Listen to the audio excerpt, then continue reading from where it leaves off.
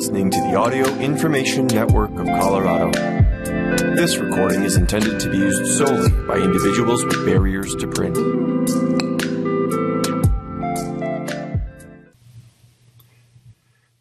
Hello, everyone. Thank you for joining me today for a half hour of The Lighter Side. I'm Jerry Podgorski. I'm going to start today's readings with a piece or two from the collection of Dave Barry columns. After Dave Barry, I think I'll go to a column from the late Mike Royko, and we'll see how much time is left. I'll finish the show today with an interesting trivia piece that came from a friend about what the world looked like, or what the U.S. looked like in 1910. Well, here's the first one I'll bring you, and that is from Dave Barry. He called this, "Considerate guests use the gas station bathroom." I received a letter from a reader named Dick Demers, who relates a shocking story. It seems Dick and his wife had driven a long distance to visit his wife's sister. Wishing to refresh himself, Dick went into the guest bathroom, took a shower, then dried himself off. That's the story. Pretty shocking, huh? Dick's wife, though, thought so. She was horrified. "You used the good towels?" she said. And he had. It's a mistake many guys make. A guy will be in a guest bathroom dripping wet, and he sees a towel, and for some reason, insane reason, he thinks it was put there for guests to dry themselves with. In fact, as Dick's wife angrily pointed out to him, the towels they were supposed to use were not in the bathroom. They were, of course, in the bedroom. The towel Dick used was intended solely for decoration. Here's a similar bonehead error that guys often commit in guest bathrooms. They see soap in a soap dish, and they use it to wash their hands. This, of course, ruins the guest soap, which is defined as soap that guests are not supposed to use. Its purpose is to match the guest towels. In his letter to me, Dick criticized this kind of thinking by comparing it to a hypothetical situation involving guys. Suppose, he wrote, that a guy is working on his car and he asks you to hand him a 9/16 wrench. You go over to some wrenches hanging on a wall and you start to take one, and the guy yells, "No, not those. Those are for decoration." Dick, when you put it that way, the concept of purely decorative towels does seem silly. But there's actually a very logical explanation for it. Women are insane. No, I'm just joking. There's really a good reason. I just don't know what it is. What I do know is that the practice of providing guests with the conveniences they cannot use is not limited to the bathroom.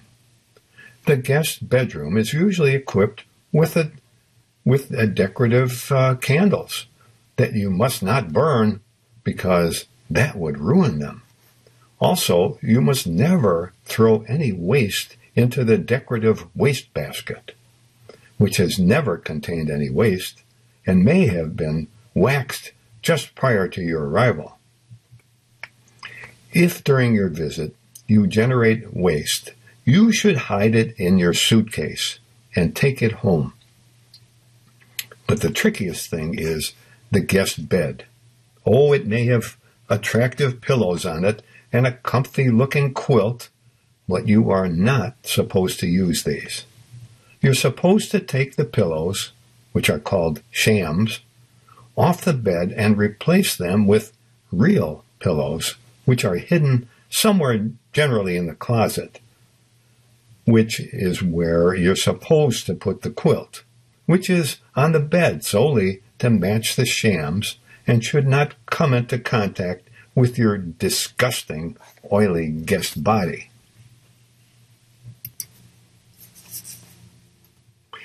If your hostess subscribes to Martha Stewart living, the guest bed may be so massively fortified with decorative objects that it can be deconstructed for sleeping use only by a licensed interior designer. I'm talking about a bed that is surrounded by a dust ruffle and buried under a complex towering arrangement of approximately 46 shams and other decorative pillows, which are on top of the quilt, which may be encased in a duvet cover and further accessorized by, these are real decorator names, a soutache, S-O-U-T-A-C-H-E. I'm not sure of the pronunciation. In extreme cases, the entire bed will be surrounded by a giant net, as if to protect it from vampire bats, which will be dyed to match the duvet cover. If you, as a guest, encounter such a bed, do not approach it. Back slowly out of the room and sleep on the lawn. Of course, you won't encounter these problems if you're a guest in a household run by a guy, because he won't have fancy guest bedding. In fact, he won't have a guest bed. You'll sleep on the sofa under a Batman beach towel with stains dating back to the Reagan administration. In the morning, you can use this towel to dry yourself after you shower. Feel free to use the guest soap, which you can assemble yourself from ancient shards of dial on the shower floor. But to get back to Dick Demers' letter, Dick, you make a logical point about the towels, but this is not about logic. This is about etiquette. And too often, we males forget the basic underlying principle of all etiquette, which is, we are scum. So, I urge you to apologize to your wife's sister, and henceforth show proper respect for her good towels by not treating them as if they were towels. And do not blow your nose on the shams. And that's a bit of Dave Barry's thinking about how to be a considerate guest.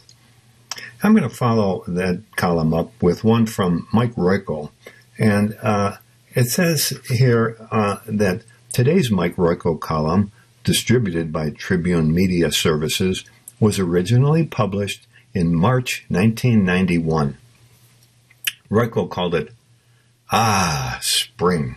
Wondrous time for just about anyone but Slats. Slats Grobnik came in off the street, settled down at the bar, and said, "It's really getting nasty outside." Nasty? It was a perfect spring afternoon a few minutes ago. That's what I mean. You don't mean to say you don't like spring. What? Is that illegal? No, but it's abnormal. Everybody likes spring. It's the symbol of so many wonderful changes in their lives. Such as, for one, freedom of movement.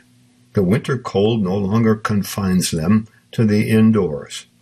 They can go out and get around and do things. Yeah, that's right. All the muggers and jack rollers can come out and try to jump me. I was talking about the people being able to take strolls. As I recall, you used to enjoy standing outside on a balmy day and watching the breeze swirl the skirts of young ladies.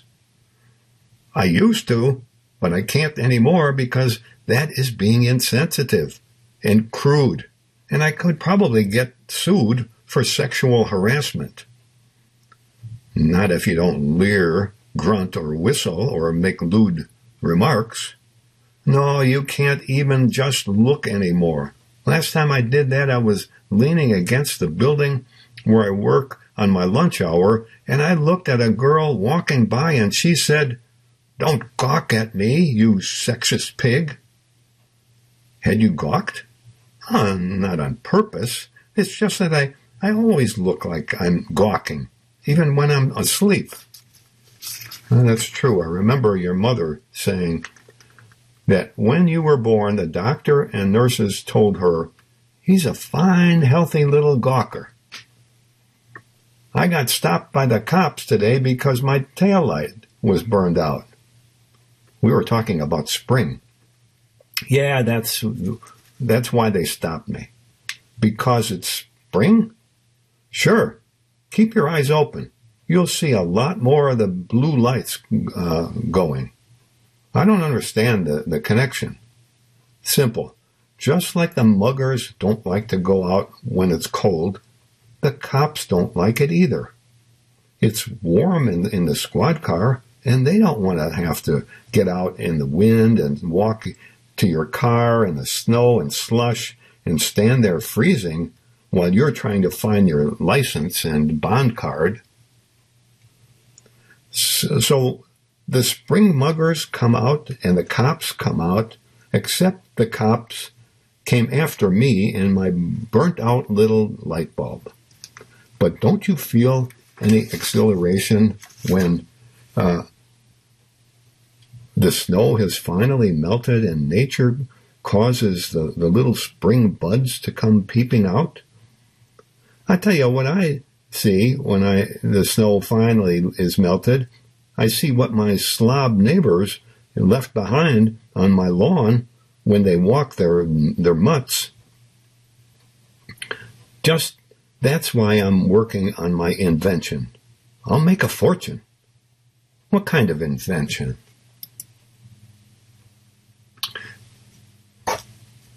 You run a lot of these little wires under your lawn. You can't see them unless you look close. But when somebody steps on them, there's an electric shock. You're going to electrocute people? No, it ain't that much voltage. And if they got shoes on, they won't feel it. But the dog will, and he'll let out a howl and jump 10 feet in the air. I got it just about perfected, and I'm going to get a patent. But what if a tiny child crawls on your lawn?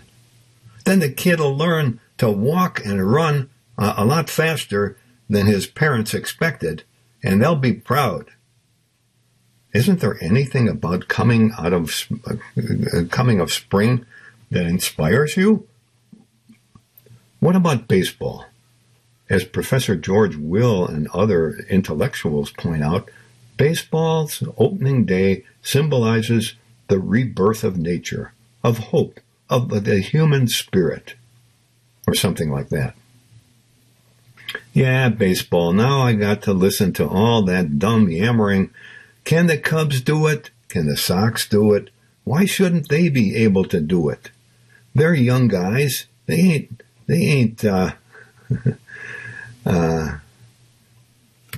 young guys, ain't they? Now my old Uncle Frank, he brags that he can still do it, and at his age. And if it's true, that's something worth talking about. But nobody ever asks if old Frank can do it. We're not talking about the same thing here, are we? Maybe not, but if they'd put old Uncle Frank on the pregame show and ask him if he can do it, they'd have a bigger audience, especially the old ladies. So you can't think of even one thing you like about spring? Let me see. Yeah, there is one thing I like. When the weather turns warm, sometimes it's a lot quieter and more peaceful, and I can relax better. In your backyard? No, at the bowling alley bar. There ain't as many kids hanging out. I'm going back now to the collection of Dave Barry columns. He called this one, Ban Cell Phones, Unless You're Attacked by a Giant Squid. It was a beautiful day at the beach. blue sky, gentle breeze, calm sea. I knew these things because a man sitting 5 feet from me was shouting them into his cell phone, like a play-by-play announcer. "It's a beautiful day," he shouted. "The sky is blue, and there's a breeze, and the water is calm, and..." Behind me, a woman, her cell phone pressed to her ear, was pacing back and forth. Quote, "She didn't." She was saying. No, she didn't. She did? Really? Are you serious? She did not. She did? No, she didn't. She did? No, she... And so on. The woman had 2 children who were frolicking in the surf. I found myself watching them because the woman surely was not. A giant squid could have surfaced and snatched the children, and this woman would not have noticed. Or if she had noticed, she'd have said, "Listen, I have to go because a giant squid just..." No, she didn't. She did? No, she... And next to me, the play-by-play man would have said, "And a giant squid just ate 2 children, and I'm getting a little sunburned, and..." It used to be that the major annoyance at the beach was the jerk who brought a boombox and cranked it up so loud that the bass notes caused seagulls to explode. But at least you knew where these jerks were. You never know which beachgoers have cell phones. You'll settle next to what appears to be a sleeping sunbather, or even, you hope, a corpse, and you'll sprawl happily on your towel, and you'll get all the way to the second sentence of your 467-page book before you doze off to the hypnotic surge of the surf, and breep, breep, the corpse sits up, gropes urgently for his cell phone, and shouts, "Hello? Oh, hi. I'm at the beach. Yes, the beach. Yes, it's nice. Very peaceful. Very relaxing." What? She did? No, she didn't. She did? No. Loud cell phoners never seem to get urgent calls. Just once, I'd like to hear one of them say, "Hello? Yes, this is Dr. Johnson." "Oh, hello, Dr. Smith. You've opened the abdominal cavity? Good. Now the appendix should be right under the..." "What?" "No, that's the liver. Don't take that out." "You did?" "Whoops. Okay, now listen very, very carefully. The good news is some politicians want to ban cell phone use. The bad news is they want to ban it in cars, which is the one place where innocent bystanders don't have to listen to it. Granted, drivers using cell phones may cause accidents. "I gotta go because I just ran over a man, and he's bleeding from the..." "What? She did?" "No, she didn't." "She did?" "No, she..." But frankly, don't believe the drivers yakking on their cell phone. I frankly don't believe that the drivers yakking on the cell phones are nearly as dangerous as drivers with babies in the back seat. I'm one of those drivers, and we're definitely a menace, especially when our baby has dropped her Elmo doll and is screaming to get it back, and we're steering with one hand while groping under the back seat with the other. Groping for Elmo would be a good name for a rock band. So we should, as a long overdue safety measure, ban babies. But that's not my point. The point is that there is good news on the cell phone front, which is that several companies, including Image Sensing Systems and Netline, are selling devices that jam cell phone cell phone signals. Yes, these devices broadcast a signal that causes every cell phone in the immediate vicinity to play the 1974 hit song Kung Fu Fighting. No, that would be too wonderful, but really these devices, which start at around $900, cause all nearby cellular phones to register no service. Unfortunately, there's a catch because of some outfit calling itself the Federal Communications Commission. The cell phone jamming devices are illegal in the United States. I say this stinks. I say we should all contact our congresspersons and tell them that if they want to make it up to us customers for foisting those lousy low-flow toilets on us, they should put down their interns for a minute and pass a law legalizing these devices, at least for beach use. I realize that some of you may disagree with me. I realize you have solid reasons, perhaps life and death reasons, why you must have your cell phone working at all times, everywhere. If you're one of those people, please believe me when I say this. I can't hear you. Okay, we have a few minutes before we have to close our show, and I'm going to read to you a piece that came from a friend yesterday entitled 1910 Ford. There's a photo of an old 1910 Ford car. Make sure you read all the statistics under the photo. Okay, I will. Here are some statistics for the year 1910, and it applies to the USA. The average life expectancy for men was 47 years. Fuel for this car was sold in drugstores only. Only 14% of the homes had a bathtub. Only 8% of the homes had a telephone. There were only 8,000 cars and only 144 miles of paved roads. The maximum speed limit in most cities was 10 miles per hour. The tallest structure in the world was the Eiffel Tower. The average U.S. wage in 1910 was 22 cents per hour. The average U.S. worker made between $200 and $400 a year. A competent accountant could expect to earn $2,000 per year. A dentist, $2,500 per year. A veterinarian between $1,500 and $4,000 per year. And a mechanical engineer, about $5,000 per year. More than 95% of all births took place at home. 90% of all doctors had no college education.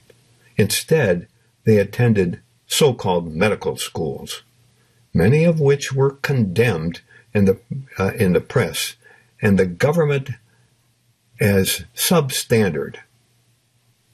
Sugar cost 4 cents a pound. Eggs were 14 cents a dozen. Coffee was 15 cents a pound. Most women only washed their hair once a month and used borax or egg yolks for shampoo. There was no such thing as underarm deodorant or toothpaste. Canada passed a law that prohibited poor people from entering their country for any reason. The 5 leading causes of death were 1, pneumonia and influenza, 2, tuberculosis, 3, diarrhea, and 4, heart disease, and 5, stroke. The American flag had 45 stars. The population of Las Vegas, Nevada, was only 30. Crossword puzzles, canned beer, iced tea hadn't been invented yet. There was no Mother's Day or Father's Day. 2 out of every 10 adults couldn't read or write, and only 6% of all Americans had graduated from high school. 18% of households had at least one full-time servant or domestic help. There were 230 reported murders in the entire USA. I'm now going to forward this to someone else without typing myself. From here, it will be sent to others all over the world, and all in a matter of seconds. Try to imagine what it may look like in another 100 years. Okay, folks, I think we're just about out of time, so I'm going to close up this show today, and thank you for joining me. I hope you found the readings interesting, and I hope you'll join me again for the next time that I do the lighter side. I'm Jerry Podgorski. Until next time, take care. Bye now. If you enjoyed this program, please register for our free services at www.aincolorado.org or by calling 303-786-7777.